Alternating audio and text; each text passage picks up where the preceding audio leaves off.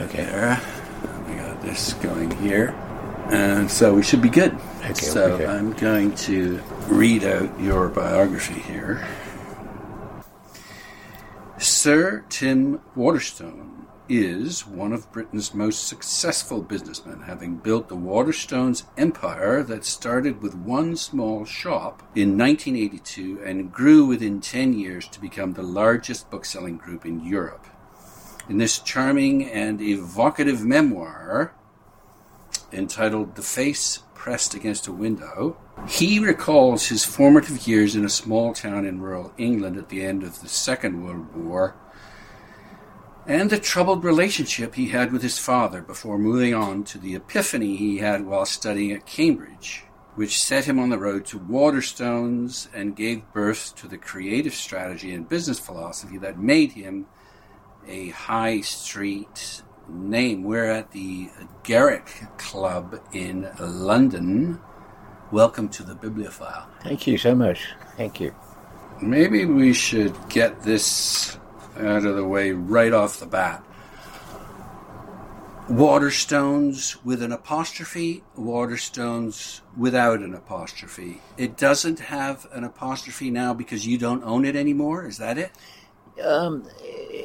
Yeah, I mean, it had an apostrophe its first 30 years of life, and there's certain problems about trading online, getting apostrophes in are difficult and everything else, and the CEO got hold of me and said, you could have a heart attack if we drop the apostrophe. So I said, I'm not going to have a heart attack if you drop the apostrophe. I said, drop the goddamn apostrophe. So they dropped the apostrophe, and it was all very sweetly done with me, and I didn't mind at all. I mean, Okay. But anyway, the press was certainly convinced I didn't mind, so I had to spend my time thinking, I don't mind. Right. Well, I'm glad we cleared that up.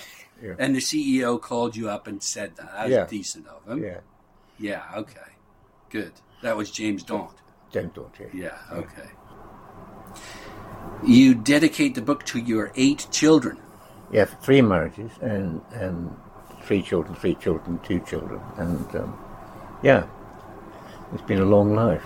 That's nice that they're up front like that. But actually, I've actually loved it, and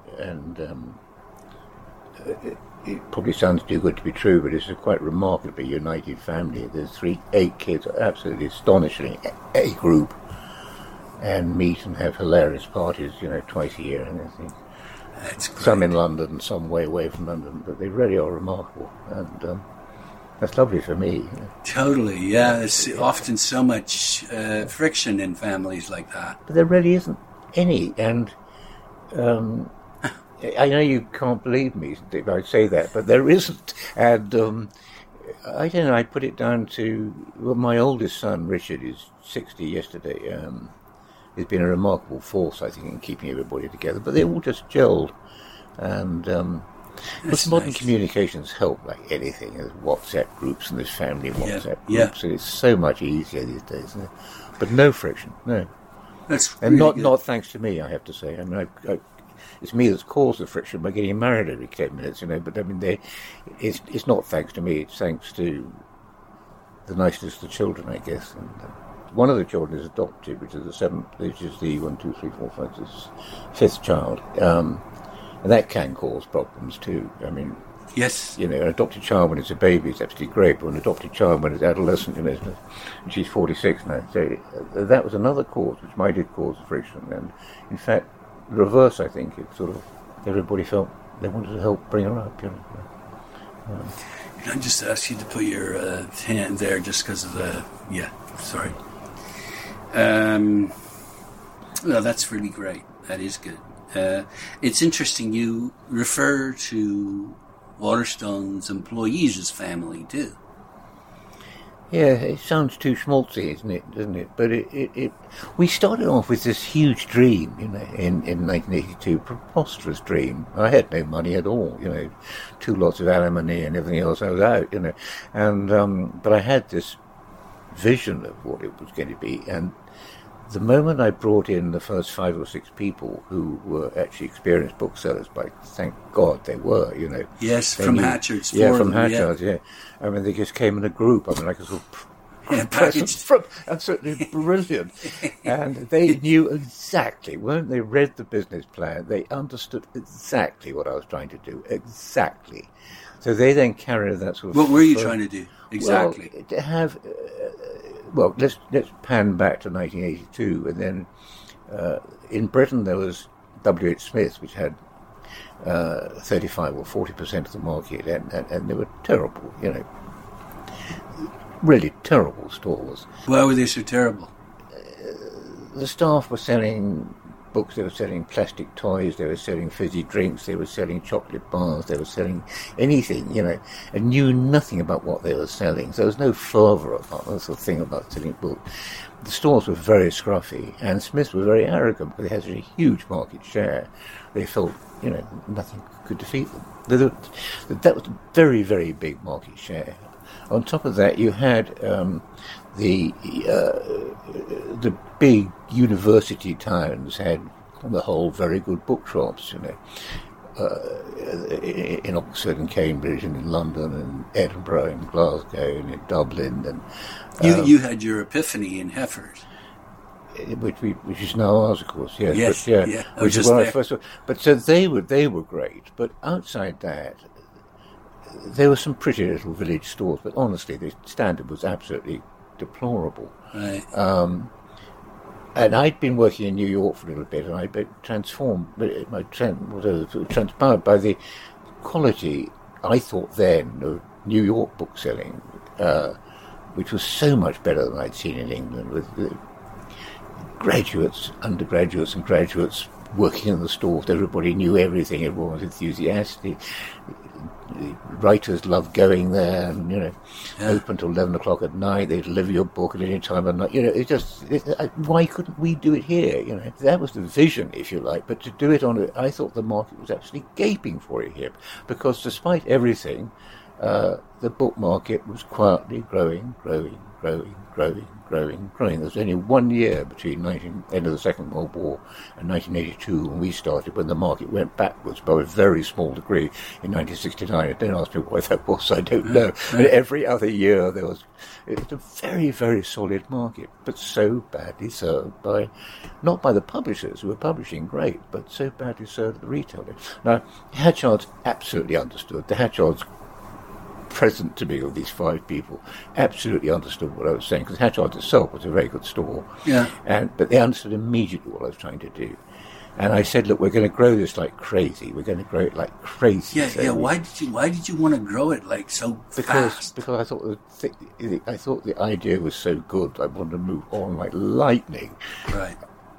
Before anybody else tried the same thing, really. I see. To get to become dominant. You get a sort of critical mass going, and particularly, it's not just critical mass in terms of stores. It's also critical mass in terms of public knowledge about, and press knowledge, and media knowledge about what we were doing.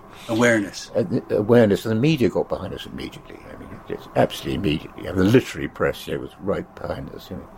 So it was always going to win, but of course it had no money all the time. So that's it. Your book, in the book, you talk about how often you're out there pounding the pavement trying to get more money. Every day. I mean, all the time. Yeah. You're being turned down all the time. Yeah. But if you're turned down 9 times once, somebody's going to pick you up. It's a numbers game, isn't it? You have to go on and on and on. The Hatchards people knew so much. They were so fantastic, egging me on all the time, so they were so loving it themselves, Right. And they had a bit of equity each to all that sort of thing, which helped a little bit. And I think it's over-egged sometimes at that point, but nonetheless, they did have a little bit of equity, so they felt it was their business too, a little bit, Yeah. And then what happened was that young students wanted to join us, and it became a sort of game. If you were honestly Oxford or Cambridge, you've read English like I did, what the hell are you going to do with it when you come down, Right. And suddenly Waterstone became something you could do when you're straight out of Trinity, Oxford, you could do that for a couple of years while you're writing your third novel, and you're doing all the rest of it. So there was an absolute tranche of people wanting to join us, these young kids, loving their literature, enormous enthusiasm. And funny, you say that, and this is John Mitchison. Yeah. He talks about his popular podcast now basically being modeled on the staff rooms I remember Waterstones him back saying then. that in the book. It's that the Waterstones staff room were the model for what he and exactly he says what in he the wanted. book he had better conversations, and Yes. the Waterstone staff were filthy as they were, and he ever had at Oxford. You know? Yes. So that's a big part so of the it. enthusiasm was so enormous, you know. Yeah. And we loved them to have enthusiasm. We had somebody who knew more about crime fiction than anybody I have ever known in any language. So we sort of let her have a bit of a run at it, you know. And she developed a following of people, you know, and the press, it was always an easy press story all the time. But, you know, an awful lot of my time was spent raising the money, but I enjoyed the challenge of it. But nonetheless, I mean, God knows how I survived it, you know. But also the trade itself was biffing back at us. The publishers loved us, you know. Yeah. The authors loved us. But there was a furious fight back from other booksellers, from Smiths particularly. Well, also the association didn't let you become a member, the charter, whatever. You remember that? I mean, it didn't make any difference to us, but the insult was so absolutely unbelievable. Yeah. You know. Well, they're just afraid of you. Yes, and insulting. And I think I also this book's been edited so much, I can't remember what's been taken out of it. Sure. But I remember an occasion when we had a young manager, he's just 23 years old, and he stood up at the Booksellers Association meeting to ask a question. And he had to say, "My name is Peter Coates, and I'm from Waterstone." And everybody booed him. And he was quite a shy kid.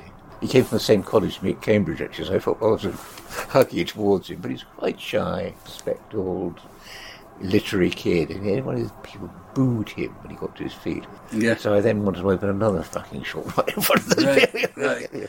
Well, you talk about how there's this, so it's almost like this fight in you, and how much you actually savored fighting W.A. Smith, and combative almost. You were because of this attitude. Is that right? Yeah. I mean, that helped you succeed. But we were winning all the time. It never really worried me, you know. No. And you were winning, why? Because of the knowledgeable staff? Because the staff were unbeatable. I mean, they were just incredible people. But you hired you interviewed almost all of them. Right. They were just little interviews. All I wanted to do really was to look them in the eye and say, "Look, this is the dream. Are you up for this?" You know, right? And just get the feedback where they were. We took on more women than men, which was quite interesting in those days. I didn't do that deliberately. Just when we looked at the staff list, I thought, "My God, we've got more women than men." And it was wonderful, you know. Well, there's a lot more women readers than male readers too. Yeah. And I think women are fantastic to work with too. I love working with them. Yeah. So other women don't think that so much, but that's okay. So, I mean, the slight joke is my next door neighbour these days is Alan Bennett. We live in Primrose Hill, and we opened a Leeds. He comes from Leeds in Yorkshire, you know, which is he's a sort of Leeds god. You know. There was a very well-known, very, very long-established bookshop there, which Alan loved. You know, that was his childhood was going there. And we thought it was absolutely hopeless, without knowing this was Alan Bennett's favourite bookshop. So we opened as close to it as we possibly could, and they simply closed down. They didn't even They threw the towel in. Yeah. Okay. Now, your first ad. This is how you start the memoir off. You indicated that you wanted to try and get employees the best, happiest literary booksellers. I thought happiest was such a... I mean, often people, the stereotype of a bookseller is someone who's not happy, someone who's kind of grumpy. But you specifically asked for happy booksellers. I wanted a place and it all sounds too pious rather, but it is what I wanted. That's what I got. Actually, it's just people who would love to go for the ride and really enjoy it. And okay, what I didn't want was people who just thought the easiest thing to do is to work in a bookshop. You know, it's not an easy way of life at all. You have to work like hell in a bookshop. You know. So you revolutionized the industry. Did you do that by basically importing the American way? Well, people say I think that was my fault. I think in a very early interview, as I did it with you a moment ago, I was with Doubleday stores in New York, which really got me going. And Right. I thought we could do it better than Doubleday, but nonetheless, it was that sort of exuberant bookselling that Doubleday did in those days with their stores. It would get us going. It wasn't really American; it was very, very English. Actually, once we actually hear it, it was very English. But the thing was that what helped enormously was the enthusiasm of the authors behind us. You mean at readings? You mean wanting to come in? There were no literary festivals in Britain in those days, except for Hay was just starting at that time, but it was very embryonic Hay, but that was just starting. And Cheltenham was quite a well-established festival, but there was nothing else. So we told our stores, you are a festival. You open in Norwich. There's a lovely store in Norwich. Yeah. I know. I was just there. So we said to the Norwich, you are perpetual book festival in Norwich. So be it. Yes. So readings, signings, talkings, things. Yeah. Okay. So that was one of the ways you revolutionized it then, the industry. Well, I mean, longer hours too. Bigger stores. It wasn't just that. I mean, the 8 shops were open on Sundays, which was illegal, incidentally, but we never took any notice that it was open on Sundays. Oh, nice. And we were only prosecuted once because, why prosecute a bookshop for opening on a Sunday afternoon? I mean, it's doing the most harmless, lovely thing. And most people just couldn't face the prosecution. They never prosecuted. Right. We used to get a sort of warning letter occasionally, but not a marvel. Yeah. So Sundays, late evening. It's like against motherhood. Right? Yes. The revolution was Smiths dominating the market. So most people's experience of book selling, book buying was a W.H. Smith store in Norwich or wherever you may be, which was awful. It was awful. So the revolution, if you like, is for the first time they saw what a lovely thing bookshops can be, looking rather like this. Right. With the beautiful lighting and... well, the other thing is the range, too. You brought in a huge range. Never before. Colossal range. Right. I remember opening, in 1999, have you seen the Waterstone store in Piccadilly here? I have, yes. Yeah, which is the biggest bookstore in the world, in fact. Yeah. But I remember opening that in 1999, and I did a stop for it. What year was that? 1999, 24 years ago. Mm-hmm. Yeah. And I remember doing the stop with everybody, but getting the stock in.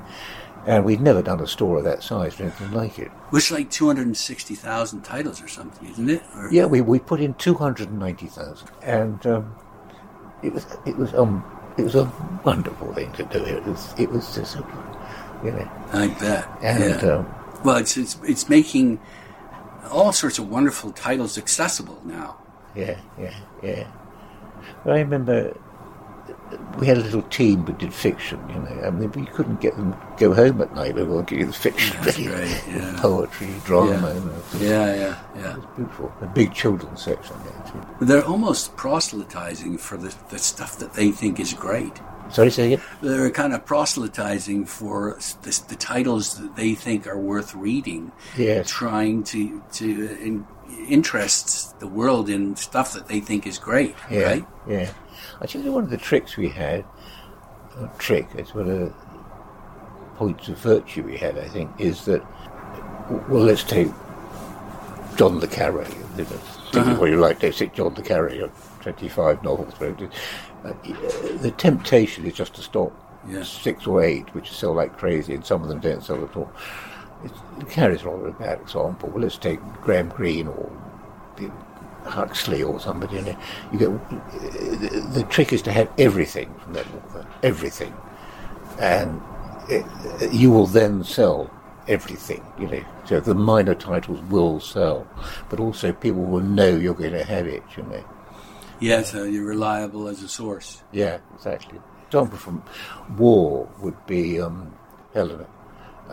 Which, you normally sell 1 copy a year, or if you can find it, whereas you sell 300 copies of Brideshead Visits. Yeah. But we always made a point of having Helena there, and we sold Helena. People say, how interesting. Yes, yeah. You get a sort of churn of self-satisfaction when you do it.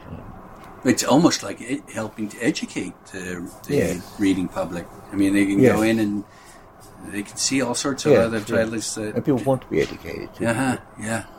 I mean, that was the first 30 years. Times are very different. I was going to say, now it's the internet that provides a massive range. And this is what the question that I had for you was, what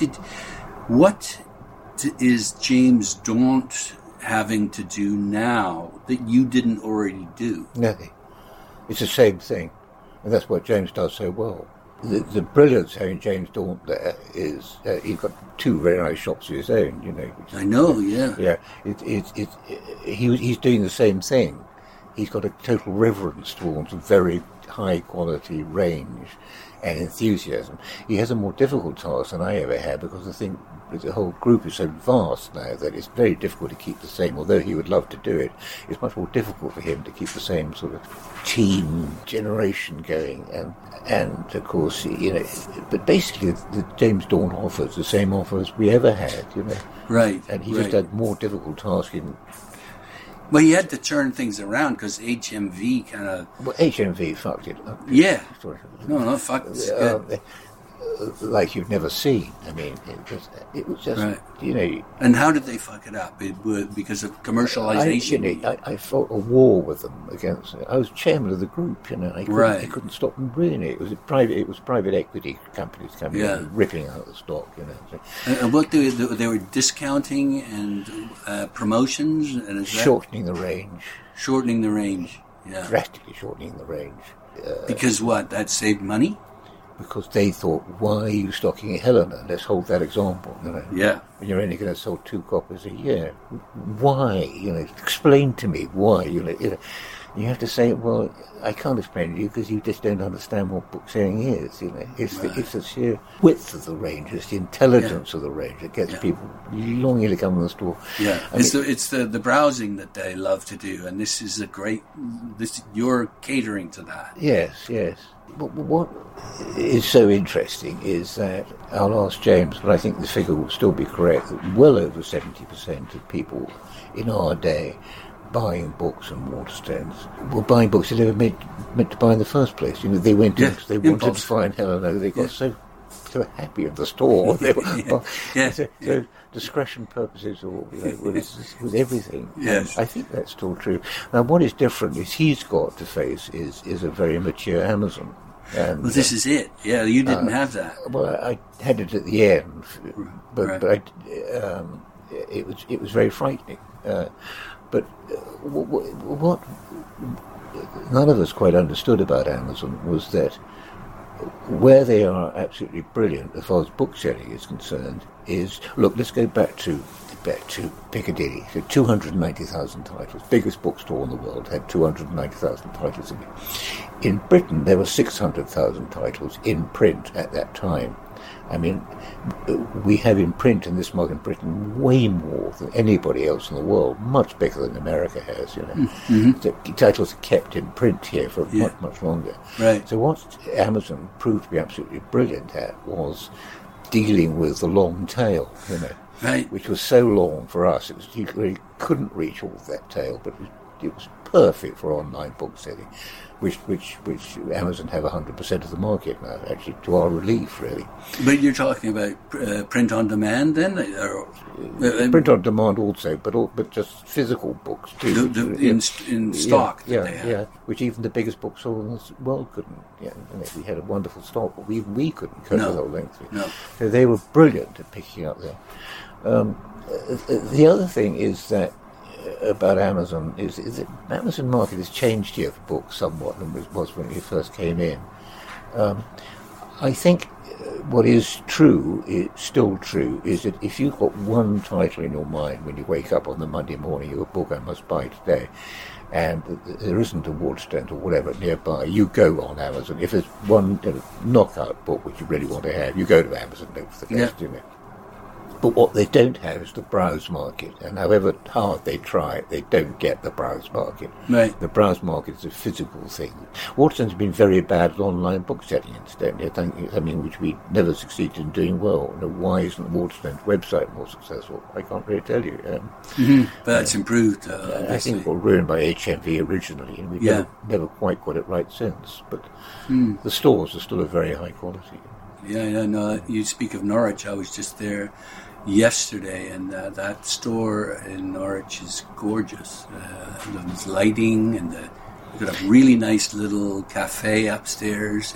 Did you read the book through to the end? You don't have to say you did. Oh, I did. In fact, I've got a question to you for you about those two short stories that were plonked in there. I wanted to say that the first story is Norwich. I don't know if you picked that up. I didn't pick that up. Okay. No, I didn't. I don't Norwich. Think that's not. I don't know that. Was that mentioned? She jumped off the top of the.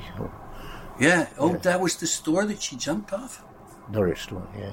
Oh, well, she went up. I don't know that you mentioned Norwich in. I didn't. No, so I wouldn't have. How would I pick that up? I carefully didn't. Yeah, it was Norwich. There's a multi-story car park fairly near there. She climbed up into it.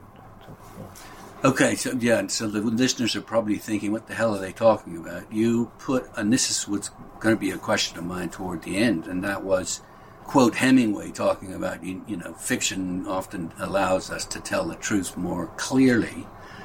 And you put in two short stories, one about a beautiful love affair of two young lovers, and one of them, the male dies, and the woman commits suicide, and then there's another one. So it's about love and Waterstones, and the second one is about a marriage. The husband is in love with a woman 20 years his junior, his wife, but she's not so in love with him, and she falls for someone else. I'm thinking, what the hell is this doing at the end of his memoir? I'm thinking, is this supposed to be him? Did he have? Anyway, maybe you can ask that question. It's personal. I kind of figured. The people who know me know why that's there. Right. So and I should mention that the woman who committed suicide, you go out of your way quite a number of times in that short story to say how attractive she is. And I'm thinking, that's interesting. Yeah. I wanted to write both those stories, so they both... They're very self-indulgent, and the publisher didn't want me to include them. No, I didn't. Well, as a reader, I'm thinking, what the hell did he tag these two on here for? But then I'm thinking, they're very good. They're about love, which is a wonderful topic. And they're probably self-revelatory. So if you want to know who Tim Waterstone is, you might want to pay attention to these. Well, that's exactly right. I mean, the difficulty of this book was, there has to be a lot of business stuff in it. There has to be a lot of childhood in it. Yes. It had to. I couldn't find a way of doing it any differently. It did. But it was a bit jarring, I should say, almost bizarre. But on the flip side, it certainly gave me something to think about and thinking about who you are. Yes, I tried to get, there's a short chapter at the end. I haven't read this for a couple of years. But it's published in 2019. I talk about what happens, the rest of my life and things that came my way, and I did them, and this, that, the other. And, I tried to get back to the personal towards the end of it. Yeah. And very personal. Excuse me, but those stories had an incredible reception public reception. I mean, they're beautiful stories. They are. Just staggering. Both online and when I was selling the book, I was going around the country promoting it. Right. People would always go back to those stories then. But I thought they would never be read, those stories, but they really were. So, they're beautiful. It's makes the book odd, but it makes it me. You're odd. Yeah. That's great. No. As I say, I'm not being critical. Bizarre isn't meant to be critical. I thought they were really, really interesting. They kept my attention for sure, and they made me think about who you are, which is interesting too. Well, I wanted to lay down something which my children could read in 30 years' time. just know me through the book a bit. You know. Yeah. One of the interesting things here, your father, speaking of personal in the early part of the book, you talk about how he hurt you, he snubbed you and damaged you, and well, I what happened when I was writing this book was that the more I started to write about my childhood, the more I remembered things that I thought I didn't know about, but things just poured out of me. Yeah. And it was therapy, self-induced therapy, of course, what it was. I didn't realize what I was doing, but right.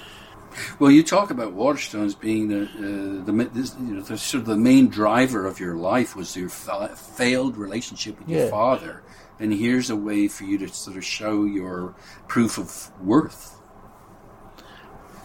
I was damaged by it. Yeah. I bet an awful lot of people are damaged by their parents. Yeah, well, that's what Philip Larkin says. They fuck you up. Yeah. But I'd forgotten so much, and what it made me realise that your brain stores stuff. You don't necessarily...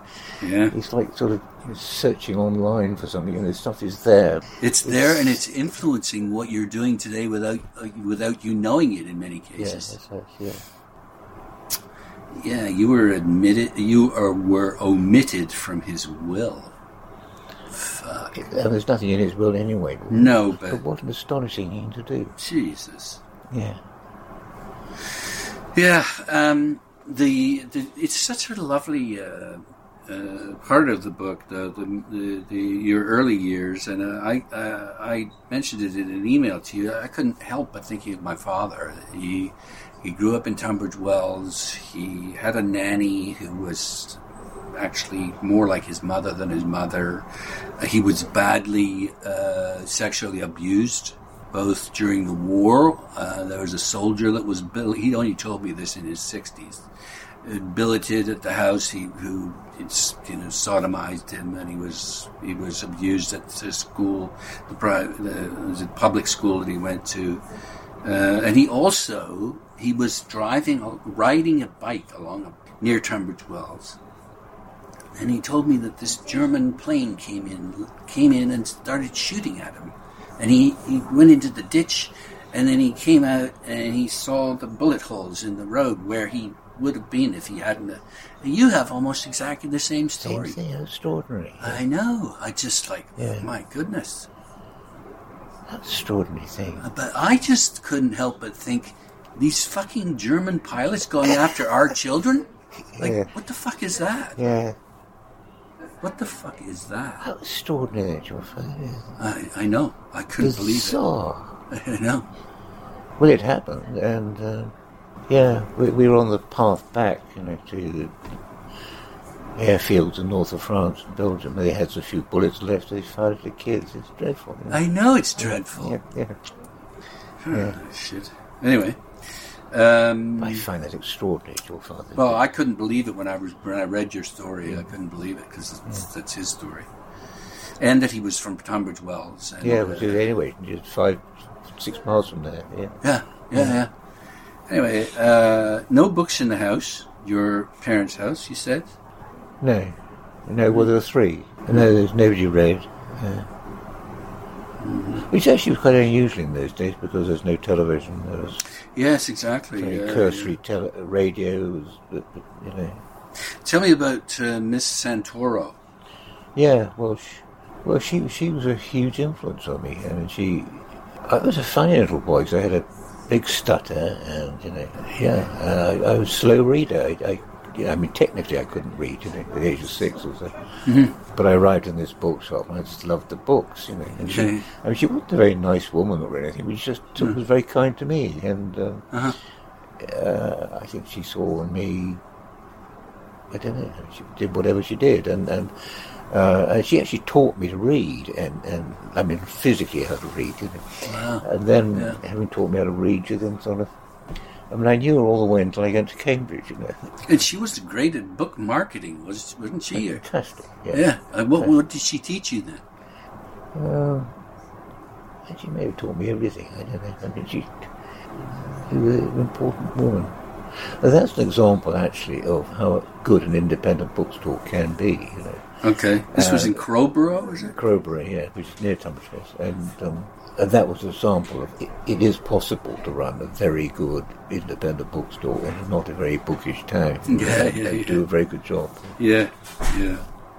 Okay, so one of the things that I do with these podcasts is it's just now I'm introducing it now finally, and that is really I'm interested in you're a best practitioner. A bookseller, you're one of the best in the world, one of the best the world has ever seen. So I'm interested in what you did, how you did it, why you did it, and why does it matter? Just to keep those in mind. So, just in a nutshell, what did you do? I think I did something very simple. Is I saw a market which I personally loved and which I thought was astonishingly badly treated at the distribution end of it. I mean, it's so conceited, I can't bear the thought of it, but then you asking me the question, I'm going to answer it, Yeah. And I think what I did was what I know was I did. I got 320 stores out there which were providing for the British public a means of access to... I mean, what's that? A means of what? A means of access to literature. Yeah, and cultural life. It was just as simple as that, It's not... You were filling a gap, a void, a vacuum? It was a huge gap. Right. I mean, there were other multiples that started to follow us. Their borders went to Britain. Right. And couldn't get a grip on the market. They made the mistake of sending American people to run British bookstores. Which is not good. Silly mistake. It's just sheer determination. I mean, Blackwell's tried to buy us. We refused to sell, and then we bought them. I mean, it was just this sheer determination, really. Yeah, you had an epiphany in Heffer's bookstore in Cambridge. And that epiphany was... Do you know the store or not? I was just there, I was there about a week ago. Right. Yeah. Well, I thought what Heffer's was, and that's what I got the sort of vision out of it. That what you need to do is you can't do Heffer's around the country. What you can do is have, which has great stores which have a sort of the virtues of Heffer's, which together with the energy of Miss Santorio Crowborough, who do anything to sell books, Right, anything. Right. I mean, using me as a little boy to go around with a bicycle delivery for her. Yes, yeah. So something to put the two together, you have something fantastic. I mean, Heffer's was fast asleep. I mean, they weren't trying to do anything, just sitting there in the middle of Cambridge. Yeah. Waiting for people to come and buy stuff. Yeah. Heffer's with energy and I see. drive. Heffer's with energy, okay. And you learnt about branding from Allied breweries, really. And you had maybe you could tell me about Derek Holden Brown. I learnt a lot there, actually. What we did succeed in doing, Waterstone, was branding it very, very early on. Branding, like a clear corporate strategy, objective. But making it very... not being shy about publicity, but we were shameless about it, But we had the market with us all the time. People wanted us to work, and people got to know the name. The name is good, incidentally. I'm not saying it's proudly good in mine, but it's a slightly unusual name. It's a rather good book selling. It's not good to be called Smith, Yes. Yeah. Well, this Derek Holden Brown always had time for workers. Well, what I liked about him was, I'm wildly left-wing, and have been all my life, Mm-hmm. And this was you can't believe how class-ridden Britain was in those days, but he was astonishingly good at, I was his PA, not even his PA, it was the person who carried his bags around after him, he was teaching me as he went, but he was fantastically good at going into a brewery, one of ours, a vast company in those days, a brewery, and he knew people's names, he remembers people's names of people's children, and it wasn't patronising, it was just beautifully done. And it was genuine. Yeah, absolutely genuine. Yeah. And I thought, this is fantastically good. And you could start off with a light of joy at seeing him, and there'd be a little joke about the local football team, and there'd be this and that. He just was like a sort of hack politician, if you like, but he actually meant it, Friendly. Yeah. Friendly. I learned a lot from that. Yeah. That's interesting. Yeah. Just jumping back to the financing, you had to personally guarantee the company's ongoing rental liability. Well, that's what enabled us to do it. But I mean, it was an incredibly risky thing to do. But and you kept opening one after another the only way I could get the shops open, yeah, because I couldn't put any more money in the company. Because I was, that's how I managed to hold a 25% stake all the way. Because the people backing us kept on upping my equity because of the fact that I was guaranteeing rents. It was a sort of payback. You mentioned a Dane Howell and Julian Toland, and you saying they are incomparable. Well, why were they incomparable? Knowledge was just incredible, and their enthusiasm about selling books. Dane was an interesting story. He was a child actor, a very, very successful one. He's sort of curly-headed, very small. And his agent called him in when he was 16 and said, Dane, it's all been wonderful. And that's the end of it, Dane. Go out in your life. So poor Dane, who spent his life not being educated, but being a child star in every West End show, was suddenly out of work. So he'd always loved reading, so he became an absolutely phenomenally successful bookseller and with great actorly charm. And Julian Toland simply knew more about certain sections of fiction than I believe anybody can know. Totally. They're both dead? Are they dead? The staff adored them and admired them for their knowledge. And they were great. Really, really wonderful. And so knowledge, as much as anything, was the respect that they got respect because of the knowledge. Yeah. Yeah. The young staff loved it. Right. And I had to be careful that I knew enough myself, because the young staff, all straight out of Oxbridge, knew a hell of a lot. Right.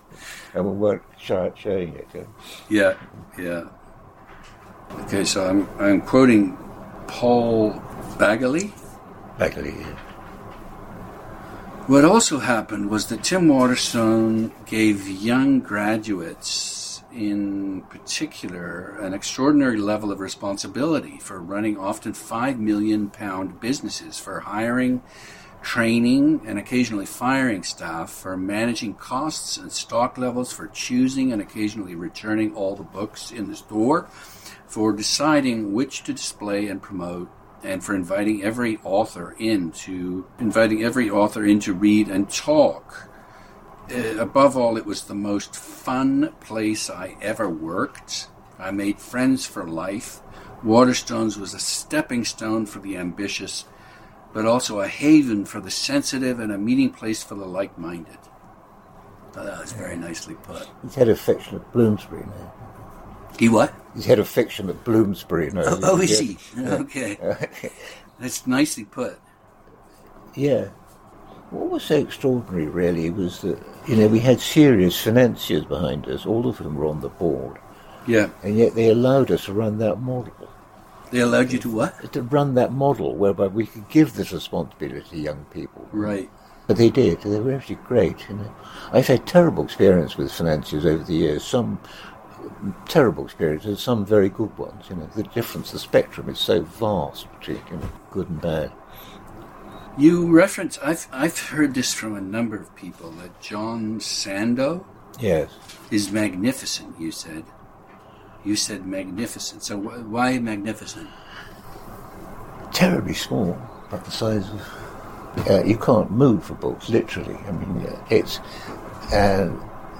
again, it's the knowledge and the drive, But I've got a very good bookseller, I rather like John Sandow's. John Sandow's in Chelsea. There's one in Primrose Hill, which is where I live at the moment, which is very like that. And they know all their customers, so they ring and they say, Tim, I've got the new John Barton in, Can I keep your copy? And of course you say, oh, yes, please. Yeah.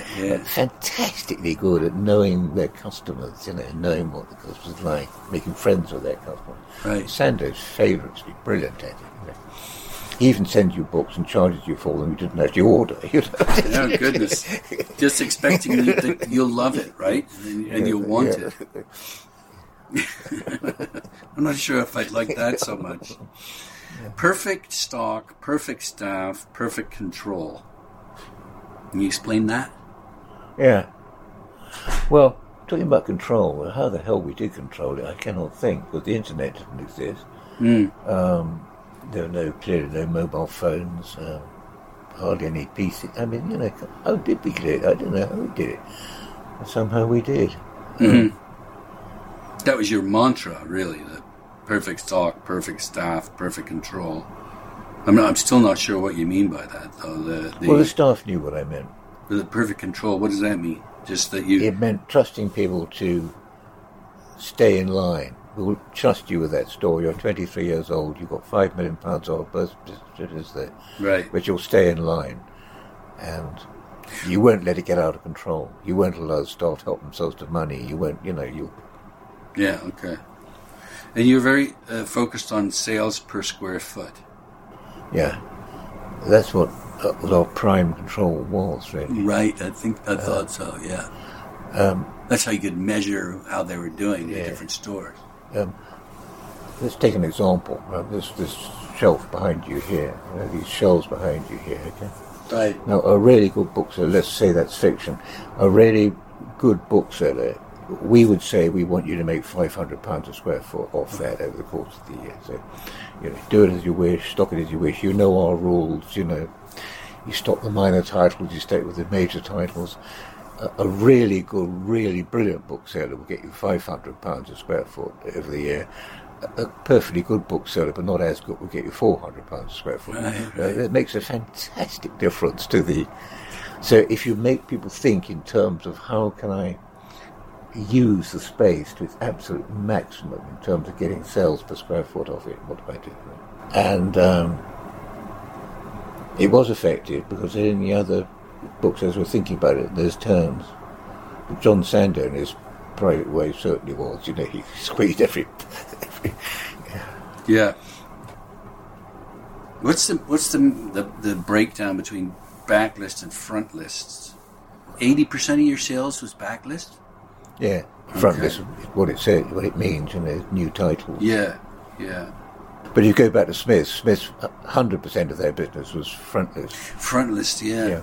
I liked how you talk about site selection. You just followed Marks and Spencer's. Right? Is that right? Yeah. Well, they spent all the money on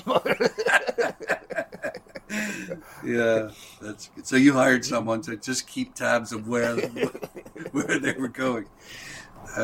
You got this list of points about entrepreneurship in the book. This is 7 of them. And you're a fan of Sam Walton, the Walmart guy. Yeah. Yeah, he had an influence on you, I guess. Yeah. I don't know how he's regarded, man, but to me he's a genius in some ways. Yeah, I think he screwed up a lot of towns, like he screwed up their centre high streets. But I just like the spirit of what you're saying. Everyone's telling you you're going the wrong way. Then, Yes, that's right. He countered to the conventional wisdom, right? And we did touch on this. Entrepreneurs are particularly good at identifying uniqueness and differentials. And then shared values. This was about branding. You shared the values of your potential customers. Would that be correct, would you say? Yeah. And you conveyed those values.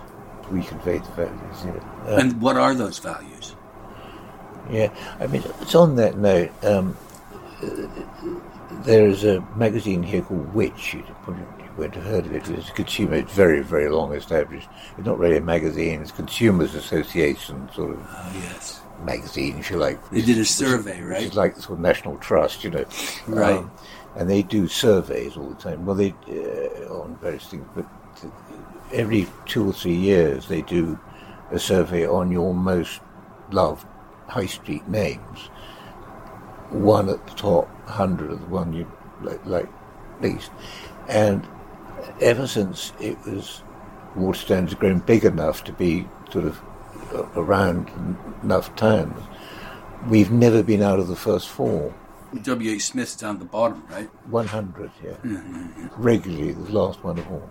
Right. And so why? Because their carpets are filthy, the staff are all over the place, it's just a dreadful place to be, But even when we were small, we were still ranking up with Marks and Spencer's, with John Lewis, with And again, that is because why? Why? We opened in Bath once. There's that lovely street, comes down towards the Abbey. A lovely big, really beautiful bookstore. Uh-huh. Perhaps one of the most beautiful ones. But I remember opening it and then rushing back to London and doing the standing again. And I went back again on the Saturday and sat having a cup of coffee in a coffee shop in whatever the street is. And there was a couple of women having some morning coffee. And clearly it was one woman was staying with the other woman. So this one woman was the host showing her this other woman, Bart. And she said, we got them this wonderful bookstore. Do you know they've been there 100 years? Nice. And I thought, we only opened last Tuesday.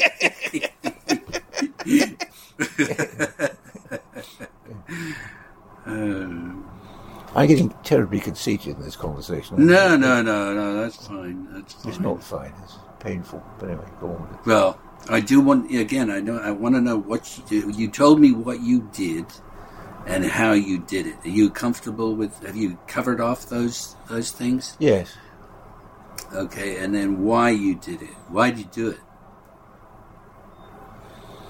I wanted to do it because I didn't like working in corporations. I'd worked for Smiths, which I absolutely hated.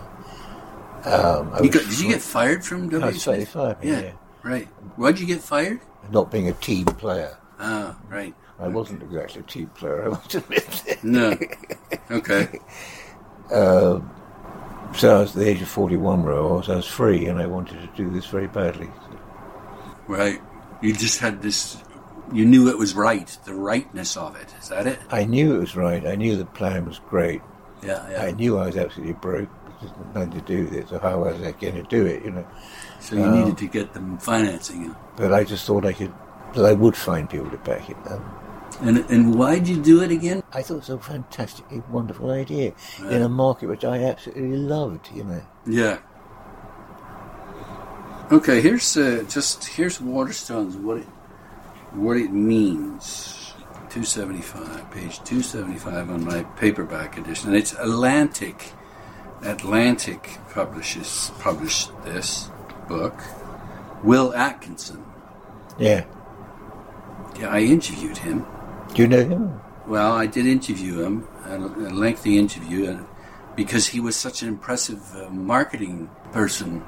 He did the marketing for Faber and Canongate and that group of independents, and did it brilliantly. He's a good guy. But he started at Waterstones, right? Yeah. Yeah. So many people in the business. Yeah. I mean, staggering. Yeah, okay. Well, so here's Waterstones. Now, this is Sathnam Sangera in the Times in 2017. It's Waterstones' survival.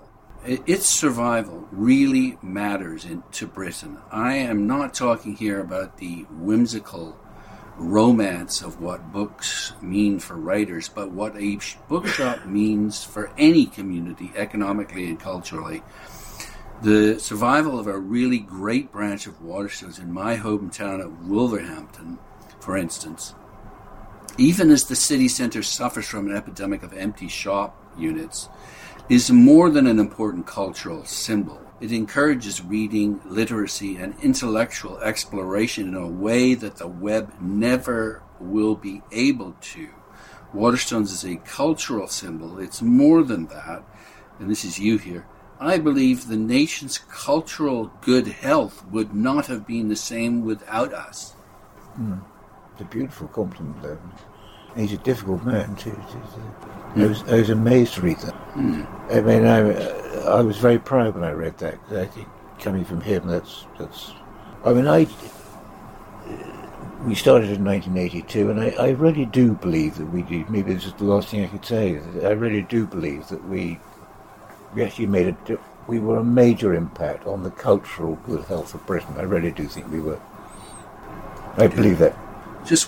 I do want to finish on your life philosophy. What I like in life is comradeship, team loyalty, courage, and a sense of common purpose toward the achievement of a worthwhile and honorable goal, and a sense of being true to oneself by means of a compulsion to work one's socks off in a cause or a venture in which one wholly believes, a commitment to life, really, that brings happiness in its wake. And that's what it did for me. Mm. Did I write that? Okay. You did write that. Okay. Well, I believe it. Well, thank you so much for sharing your story with me. Thank you very much. I've been speaking with Tim Waterstone, who... What do you do now? What do I do now? Yeah. I'm writing and... short stories or novels? Short stories, yes. And I'll see what happens. Very good. I'll hand them over across to Curtis Brown in due course. If they'll either say, forget it, Tim, which they may well. That's wonderful. Thank you. Thank you so much for your time. You.